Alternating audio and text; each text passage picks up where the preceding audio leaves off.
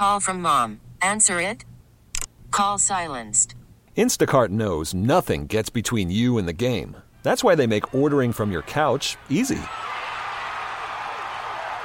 Stock up today and get all your groceries for the week delivered in as fast as 30 minutes without missing a minute of the game.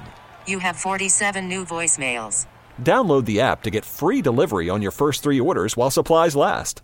Minimum $10 per order. Additional terms apply. I'm Sandra, and I'm just the professional your small business was looking for. But you didn't hire me because you didn't use LinkedIn Jobs. LinkedIn has professionals you can't find anywhere else, including those who aren't actively looking for a new job, but might be open to the perfect role, like me. In a given month, over 70% of LinkedIn users don't visit other leading job sites. So if you're not looking on LinkedIn, you'll miss out on great candidates like Sandra. Start hiring professionals like a professional. Post your free job on linkedin.com/recommend today. Are you caring for an aging parent? Are you searching for answers? Welcome to Senior Care Live, a program dedicated to you, providing information, education, and resources, helping you become the best caregiver you can be. I'm your host, Steve Keeker. Hello and welcome to Senior Care Live. Thanks for tuning in today. I really appreciate it. This program is all about educating seniors and their caregivers, helping them make informed decisions. And this is a great place to listen and learn. And so many people consider Senior Care Live appointment radio. Thousands of people literally listen to this broadcast each and every week, and I am so thankful for that. Thank you very much. And if you're new to the program, I hope you will too. If you have a question, as always, you can visit online at Senior Care Live, Live, seniorcarelive.com, or call the phone number 1-800-331-6445. All right, so we have a really great program for you here today. It is all about elder law today with my friend and special guest, Amber Thailing. She's an attorney with KC Elder Law. And Amber, welcome to Senior Care Live. Thank you. All right, so for our listeners, you will absolutely want to write this phone number down. We are going to review so much stuff. You're going to say, no, wait a minute, I need to know more about that. Or I need to call Amber, I have a question. Or we need to have something reviewed, et cetera, et cetera. Here's the phone number, 913-338-5713. So KC Elder Law, 913-338-5713. You could also go online at kcelderlaw.com. KC Elder Law has offices in Overland Park, Lee Summit, and Kearney, Missouri. How about that? And before we get started, I just want to let you know a little bit about Amber. I've known Amber for, I don't know, Amber. Too long? 15, 18 years. Something like that. Well, as long as I've been operating senior care consulting, and that is coming up on 19 years, actually, which is, so I've known you that entire time. And so Amber is an attorney, but a lot of people may not know she also has a master's in social work. So let me tell you something. That is an amazing combination of education and experience and knowledge. And so Amber is very uniquely positioned and qualified to provide some incredible advice and guidance through some of these, sometimes very difficult situations as we're caring for our elderly loved ones. So Amber, again, I'm totally sincere. I really appreciate you taking time out of your day to be with us here on the program. Well, thank you, Steve, for having me. All right.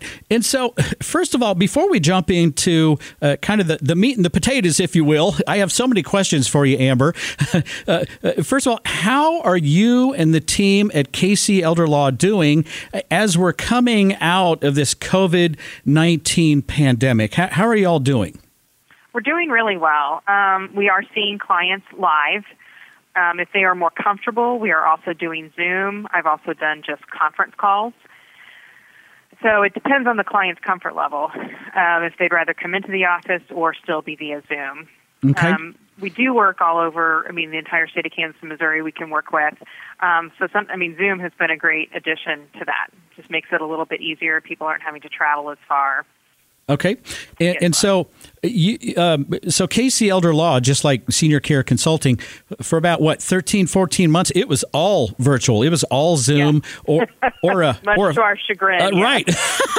or on a phone call. And I'm an in-person.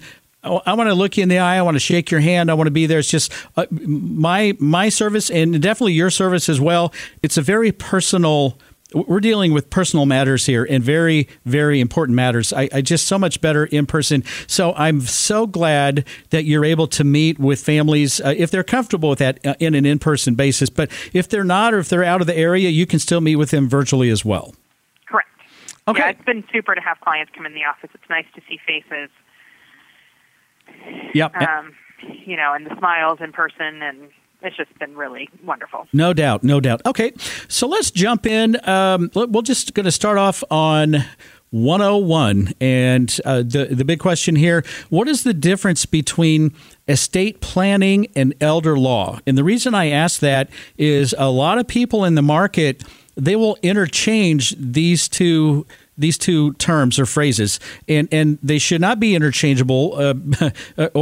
I guess you could try it, but you shouldn't do it because they're two very different things. So, what is the difference between estate planning and elder law? Well, elder law also encompasses estate planning. Estate planning, you go to just a straight up estate planning attorney. They're looking to tell you basically how to avoid probate when you die.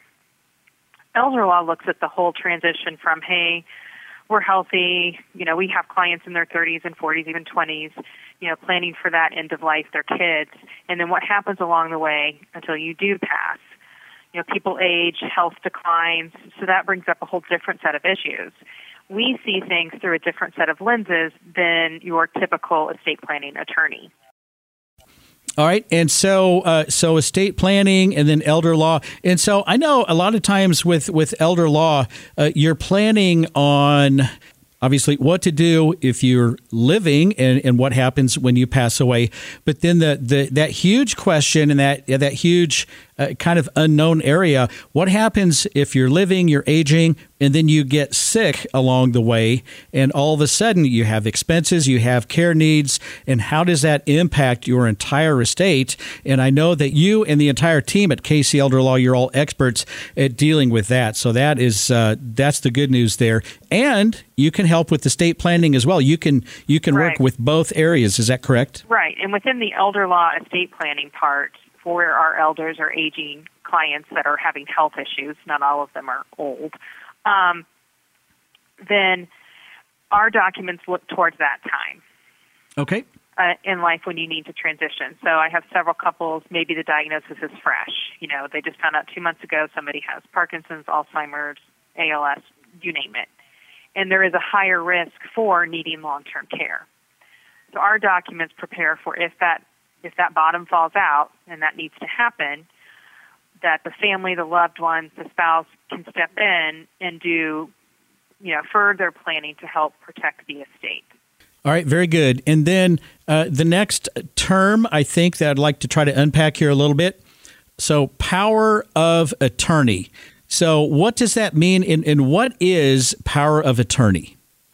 Well, there are two types of powers of attorney. One covers finances, and one covers health care. The financial one, there are two different types. There's one that's called springing, and it only kicks in at incapacity. And then we have, the durable general. It's in place the second that you sign it.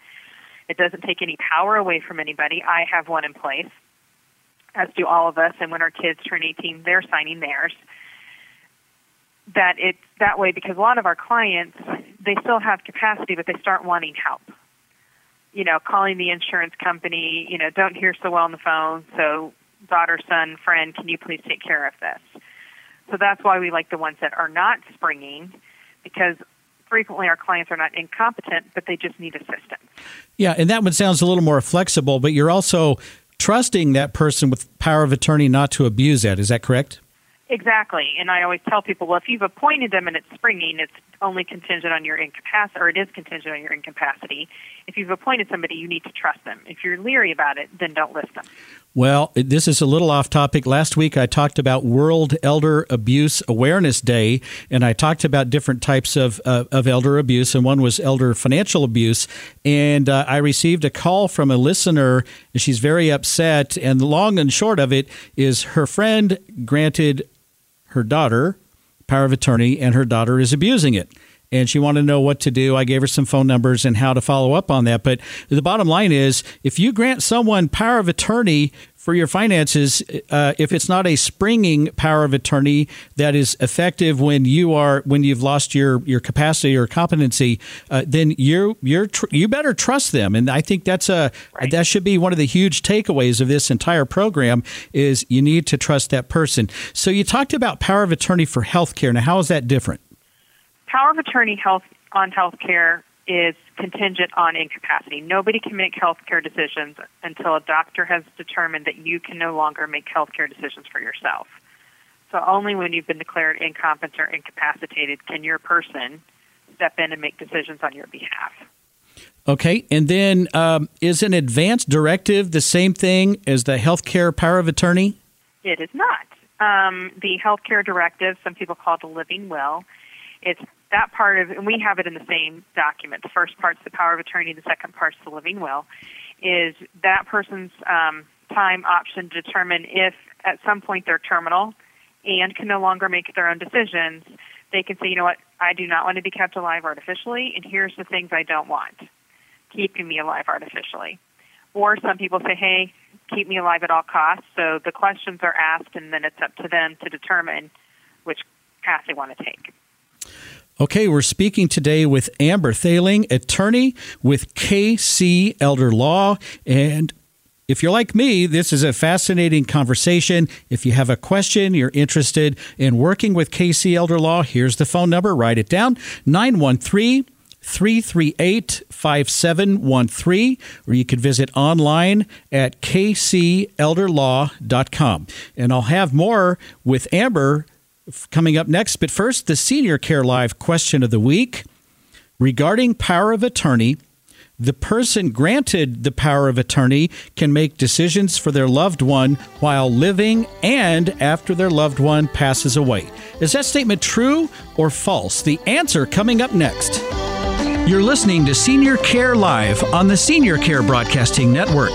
For more information, call now, toll free, 1-800-331-6445. Operators are standing by, 1-800-331-6445. I'll be right back.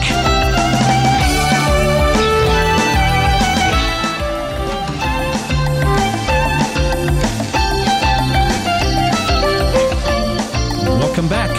You're listening to Senior Care Live on the Senior Care Broadcasting Network.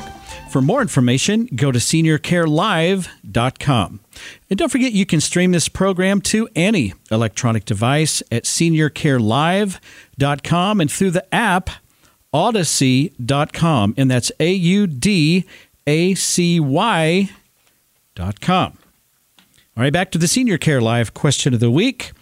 Regarding power of attorney, the person granted the power of attorney can make decisions for their loved one while living and after their loved one passes away. Is that statement true or false? And the answer is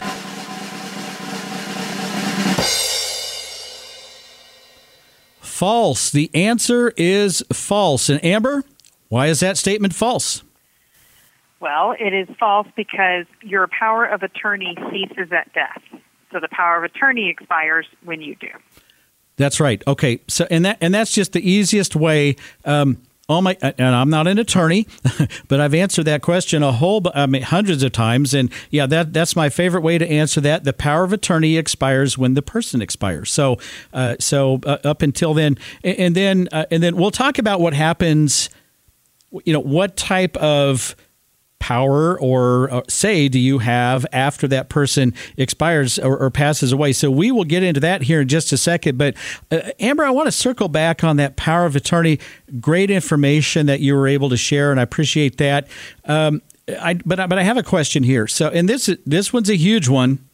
So for our listeners, pay dial into this one, pay special attention. If someone has Alzheimer's or dementia, is it too late to authorize a power of attorney document? It is not necessarily. It depends on where they are in their progression. In our office, there's some shades of gray, but it doesn't matter if they know who the president is or what day of the week. Those are not requirements, and that's frequently misunderstood. So what we're looking for is, are they oriented as to where they are? Do they know their loved ones? Things like that. Right. So if you say, well, who's this, lovely young lady sitting here to your left? And if they say, well, that's my daughter, and I just don't know what I'd do without her, they're very oriented. They recognize their family. A very different story if they say, well, I don't know who she is, but I sure do like her dress.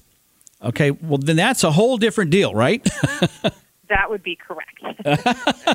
Right. So, again, you have shades of gray, especially in law. Some things are pretty obvious, some things are not. And so if you have a question about your own personal situation, reach out to Amber Thailing and the great team at KC Elder Law at 913-338-5713. That's 913-338-5713. You can also go online. It's an excellent website, kcelderlaw.com, kcelderlaw.com. All right, and then there's this. And now, Myth versus Fact. Okay, so we're going to do, Amber, I'm glad you're here today. Let's do a little myth busting here. So this is one of my favorite segments, Myth versus Fact. And and frankly, there are a lot of myths out there. Lots of them, and misunderstandings. You are correct. Oh, boy. So I routinely set the record straight on this show. I think that's one of the things that Senior Care Live has noted. I pull no punches. I kind of tell it like it is, even if it's not so wonderful to hear. So here's an understanding in the market. You have to sign your house over to the nursing home before you can qualify for Medicaid. Is that a myth or a fact? That would definitely be a myth. A person's house is an exempt asset. It doesn't count against them. So they definitely do not have to sign the house over. Okay. And I've heard that. I know you've heard it 10 times more than I have, but I've heard that, no joke, at least 100 times over all the years. It is stunning. So if you're in the market and you're thinking about choosing a particular nursing home and they say, but before you move your loved one here, they own a house. You're going to have to sign that house over to us before you can qualify for Medicaid. That is just not true. It's not true. Okay, here's another one, Amber. You can't qualify for Kansas Medicaid if you are a Missouri resident. Is that a myth or a fact? That is most definitely a myth as well. We have a number of clients, especially because we are on the state line, so it's more prevalent here probably than in other states. Sure. But you can own property on either side of the state line. And so, for example, a Missouri person owns Missouri property. They can go to the Kansas side and qualify for Kansas Medicaid. And vice versa. Correct. Okay. Mm-hmm. Yep. So that is definitely a myth. Here's another one, and I've heard this. I've heard it at least 100 times. If you're from Missouri, you must be a Kansas resident for a minimum of 6 months before you can apply for Kansas Medicaid. Is that a myth or a fact? That's another myth. Your residency, as far as Medicaid is concerned, is established the second you move into a Kansas facility. Okay, and I believe it's you move to Kansas on Monday, regardless of whether you're from Missouri, you have property in Missouri, or any other state. On that day, moving into a Kansas nursing home, you are a resident in the state of Kansas for Medicaid purposes if you have the intent to stay. And obviously, You're moving into a nursing home to receive care. The intent to stay is there, and boom, you are a Kansas resident. So again, if anyone says, well, you need to sell your house and rent an apartment in Kansas and 6 months later, no, that's absolutely not true. It's just not true. That's correct. We've had a number of clients that have gone directly from a Missouri hospital to a Kansas facility and vice versa. So sometimes the kids live on the other side of the state line, so they're moving their loved one closer to them. But regardless of the situation, you're qualified or eligible, I should say, the second you the second you move into the facility. Yep. And I even had a person at a particular nursing home argue with me about that. No, you can't do that. Well, they can't live here and get Kansas Medicaid and still have a house in Missouri. And so I had to argue. And then they had to run it up to their legal team. Their legal team said they agreed with her. And I'm like, that is just not the case. So it took a long time to educate these folks because they were absolutely convinced that that was the case, and it just was not. Yeah, we've had that with multiple clients, and even though we try to educate the staff and explain it, they don't believe it until it's approved. Yep. Okay. All right. And then one more, you must use your entire spend down amount to pay for nursing home care, and you cannot use it for any other purpose. Is that a myth or a fact? Well, the money has to be spent on, if it's a married couple, on either one of them, depending on what their spend down amount is. And same for a single person. There are some exceptions to that, which I think you want to talk about in a little bit. Yeah. As far as, a disabled child, things of that nature. Okay. All right. And ladies and gentlemen, that's a fact. For more information about the facts, stay tuned to this program or contact Senior Care Consulting at 913-945-2800 or visit seniorcareconsulting.com. All right. I'll have a whole lot more with Amber coming up next. You're listening to Senior Care Live on the Senior Care Broadcasting Network. For more information, call now, toll free, 1-800-331-6445. Operators are standing by, 1-800-331-6445. I'll be right back.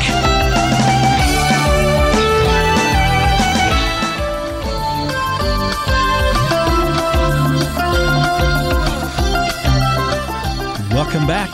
You're listening to Senior Care Live on the Senior Care Broadcasting Network. For more information, go to seniorcarelive.com. And don't forget to check out all of our podcasts at seniorcarelive.com. And, if you subscribe to Apple Podcast, Google Podcast, or Player FM Podcast, all you have to do is search out Senior Care Live, and then they'll start flowing to your inbox each and every week because we're on all of those platforms and more to come. All right, so we have just a wonderful program today. Our guest today, Amber Thailing. She's an attorney with KC Elder Law. And if you want to reach out to Amber and the excellent team at KC Elder Law, here's the phone number, 913-338-5713. Or you could visit online at kcelderlaw.com. And Amber, you have offices in Overland Park, in Lee Summit, and Kearney, Missouri. Is that correct? That's correct.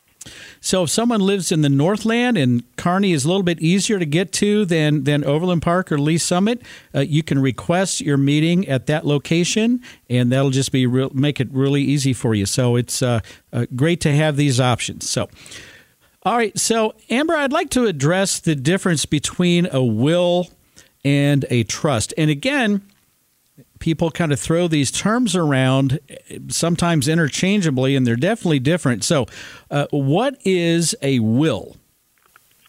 A will, actually, by definition, has to go through probate. A lot of people think a will avoids probate, and it doesn't. It's a good reflection of your wishes, of how you have things titled, your bank accounts, your house, because not everybody needs a trust. But a will, by definition, like I had a couple come in, the house was titled just to the two of them, and their will says it goes to my kids. Because it was titled to the two of them, when they're both gone, that house would have to go through probate to land with their children. Okay. And so what is a trust? And then who, well, we'll leave it there. What is a trust? A trust is a different way to pass assets at your death. It gives you more flexibility in how you want to spread things out, who's in charge of managing it. Because how we explain it is beneficiary designations only get you so far down the food chain. Because people say, well, my kids are on all my accounts, so why would I need a trust? Well, if one of your children predeceases you, where do you want your money to go? And it allows for that. I've got a family with an only child who is in her 20s and at this point in time, no children. So they have said it goes to our daughter. If she doesn't survive and has no heirs, then they were able to list out 4 or 5 different charitable organizations of where they would want it to land.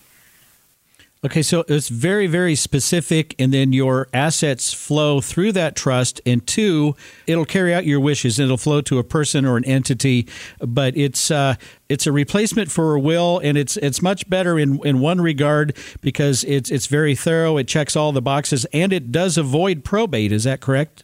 That's correct. Another benefit of a trust is you're putting we've had families with some family dynamics. And so they really need one person in charge of selling the house, paying the final bills, and then making the distributions. It should not be all the kids. We had another family, and what I tell people is the size of your estate doesn't dictate whether or not you need a trust. Had a family that had, $1 million in real estate, whatever, and it was going to their 5 boys or the survivor of them.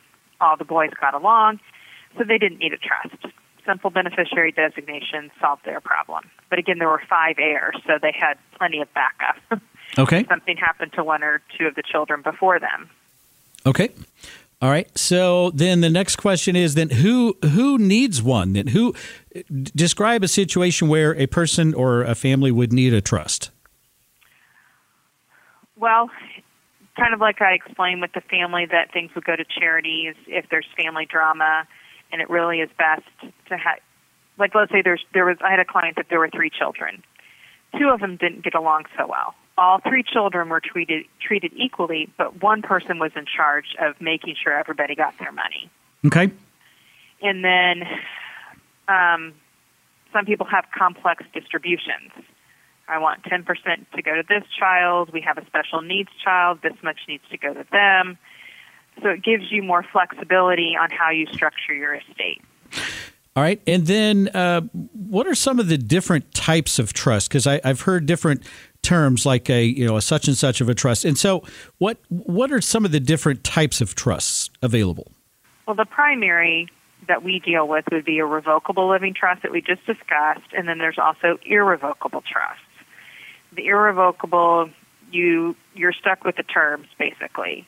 So somebody can set it up, but there's no changing the structure of it.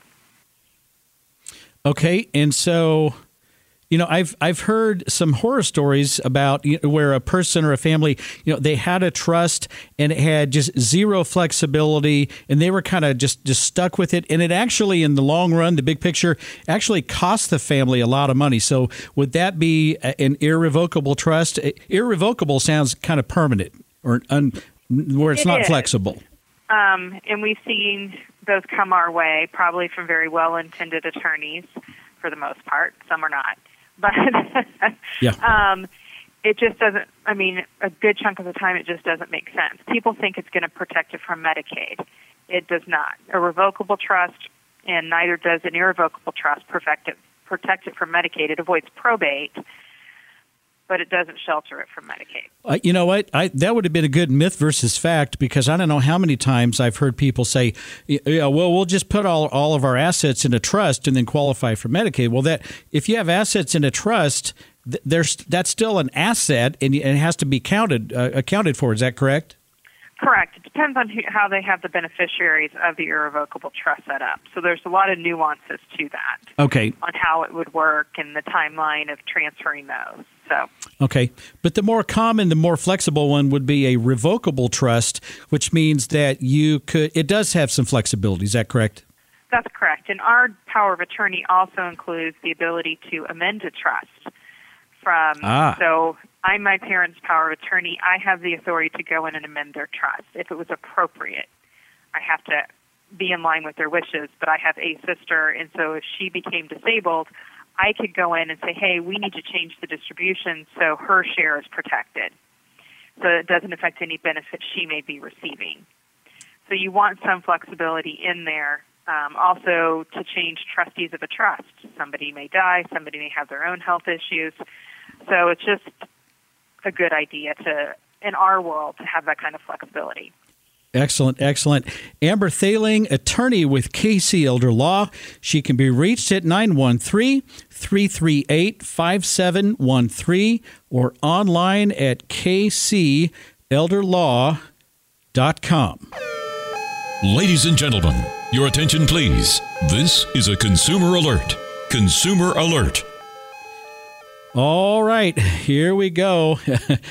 Amber, I've heard this too many times, and we just have to address it. I've heard so many times something to the effect of, well, you just want the government to pay for your nursing home care so that you don't have to, so you can kind of save your money. And you know what? I'm sure there are people out there that have a lot of money and they're just not willing to part with it, and that's not the right thing to do. So I'm sure that happens, but I would say the majority of people, at least that I've worked with and that I'm aware of, that's just not true at all. There are very specific reasons why you would want to qualify a person for Medicaid. And one example of that, and I know you see this a lot, let's say we have two spouses. One spouse lives at home. They're the community spouse living independently.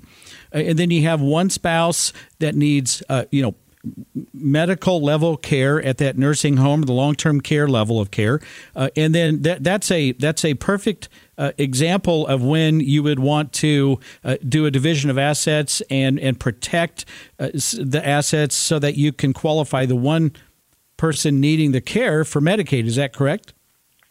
That's correct. I mean, if people call us with large estates and want to talk Medicaid, that's not what we do. That's not a client for you. Correct. I mean, somebody came in with $1 million, wanted to get their spouse on Medicaid. That's just not how we roll, and really not. Anyway, so, but most of the situations, obviously, they're calling us that we see is where the community spouse is at home, and how much do they get to keep, how much has to be spent down, and then options for protecting that, what we refer to as the community spouse, while their loved one, their spouse is in long-term care, is getting their care covered.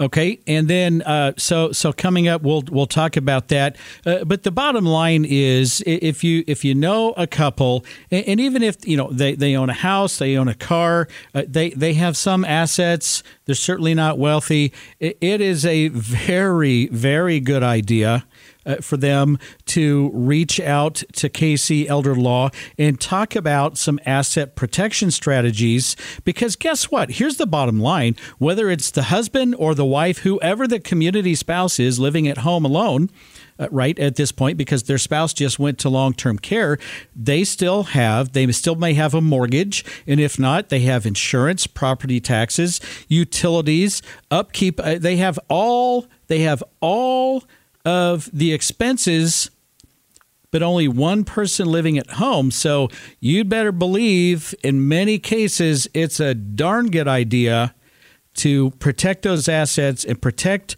the ability of the person living at home to continue living independently at home. Proceed with caution. This has been a Consumer Alert, brought to you by Senior Care Live. So coming up next, I'll continue my conversation with Amber Thailing, attorney with KC Elder Law. Don't go away. You're listening to Senior Care Live on the Senior Care Broadcasting Network. For more information, call now, toll free, 1-800-331-6445. Operators are standing by, 1-800-331-6445. I'll be right back.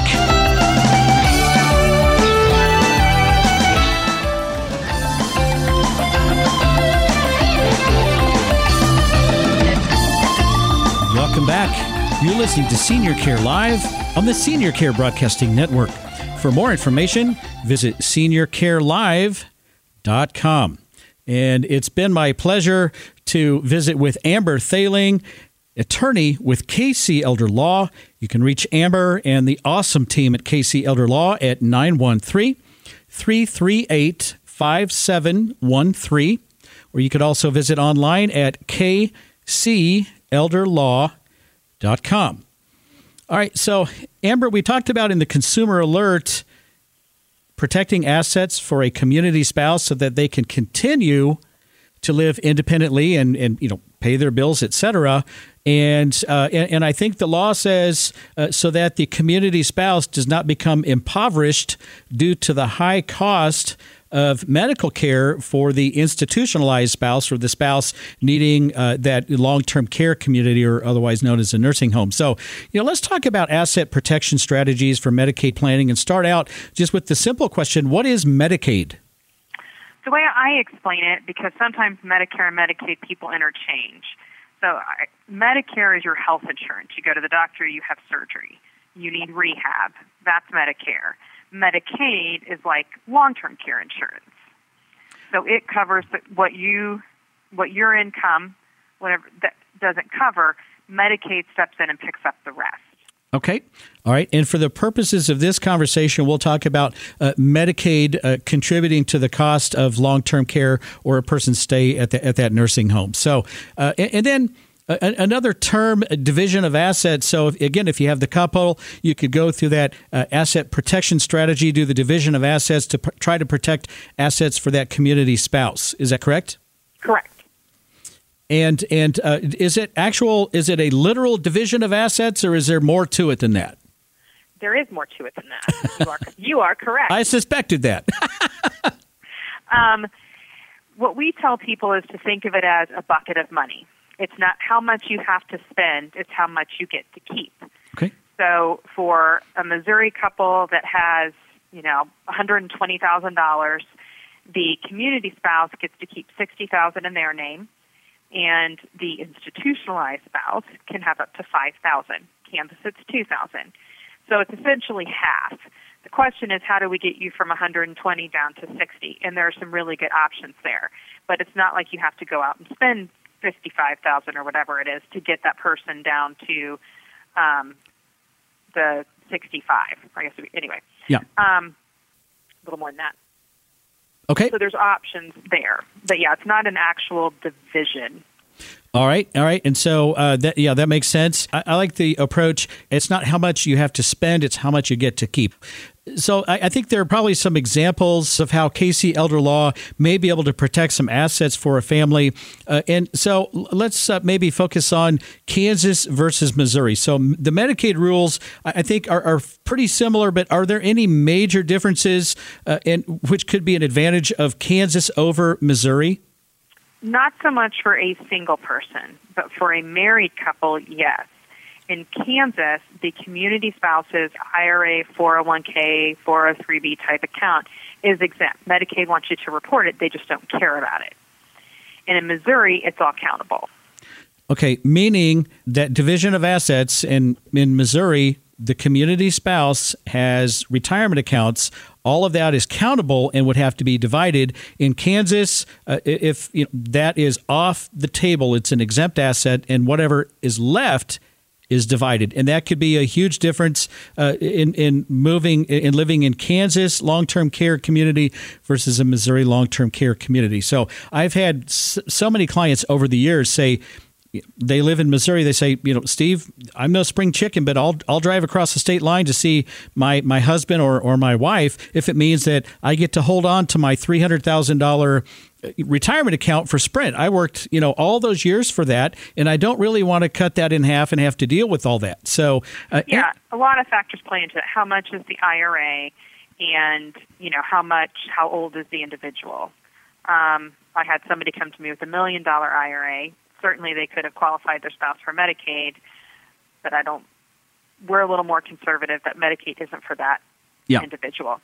Yeah, absolutely. No doubt about it.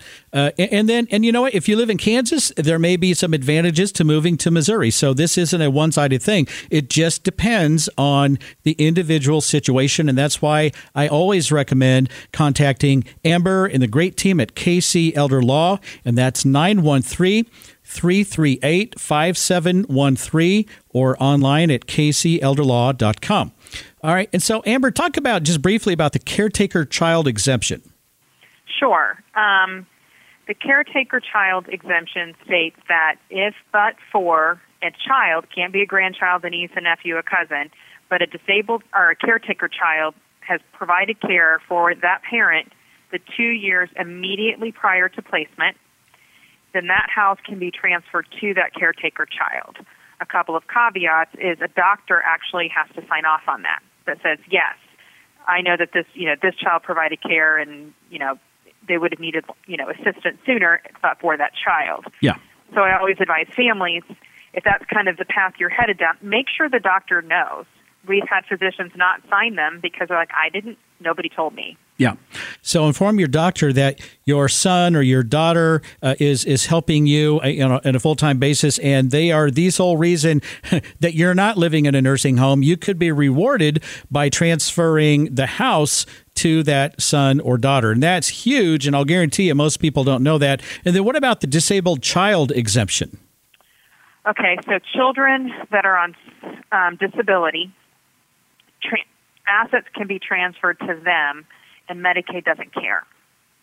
So with a single individual that's got, $50,000 and they need long-term care, they could transfer anything over the $2,000 or the $5,000, depending on the state, to that disabled child. And Medicaid says, yes, you need to provide for your child, so we're cool with that. Yeah, and I'll guarantee you most people don't know that. Amber, quickly, what is a care contract, and why is it important to know what that is, and who should have one? A care contract allows somebody to pay a third party, whether it's a child or, somebody that you found on care.com, to pay them, and Medicaid not consider it a gift. So otherwise, payments to Susan of, $500 a week, Medicaid would say, well, what was that for? So it allows them to pay for that care and it not be considered a gift. If you're with a third-party agency, one of the care, in-home care provider agencies, then that's assumed. Yeah. Obviously, fair market value, it's not a gift. But when you're privately employing somebody, Medicaid could look at that as a gift. It's like an employment agreement, and it just verifies that you're paying for a legitimate expense and not transferring assets, which could result in a gifting penalty. So, okay, and then Amber, I know that with COVID-19, you had to stop all of your workshops. You have excellent workshops, and you'll be restarting those here in the very near future. What's the best way? Should folks just go to your website and sign up for a newsletter to find out about when you're going to start those up again? That would be a great idea. Yeah, so if they go to our website, they can sign up for our newsletter, and when we have a seminar coming up, we do send out that in an email to let people know what's coming up and when. All right, we did have one live one at an independent living facility, and that went really well, but we don't know when assisted livings and long-term care facilities we'll be opening that up. Okay. All right. Excellent. So just go to kcelderlaw.com, sign up for the newsletter, and then you'll be informed when all of these excellent and, by the way, free workshops will resume here, hopefully here in the near future. So, Amber, thanks so much for being on the program today. I just really, really enjoyed it, and I hope you're able to come back sometime soon. That sounds great. Thank you, Steve, for having me. You bet. And I'm your host, Steve Keeker, and I wish you grace and peace. May God bless you and your family on this day and always. Join me next week right here on Senior Care Live.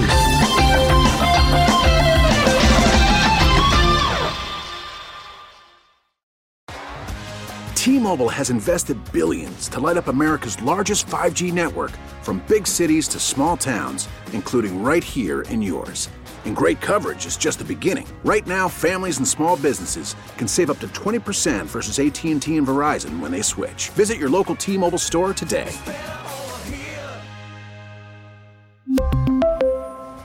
Plan savings with 3 lines of T-Mobile Essentials versus comparable available plans. Plan features and taxes and fees may vary. O'Reilly. Protect your vehicle's engine with a full synthetic oil change and save with Mobil 1 at O'Reilly Auto Parts. Purchase 5 quarts of Mobil 1 full synthetic motor oil and receive a $10 O'Reilly gift card after rebate. See store for details. With your Mobil 1 purchase, you'll also receive 2 times points during Old Rewards Bonus Points Month at O'Reilly Auto Parts. O'Reilly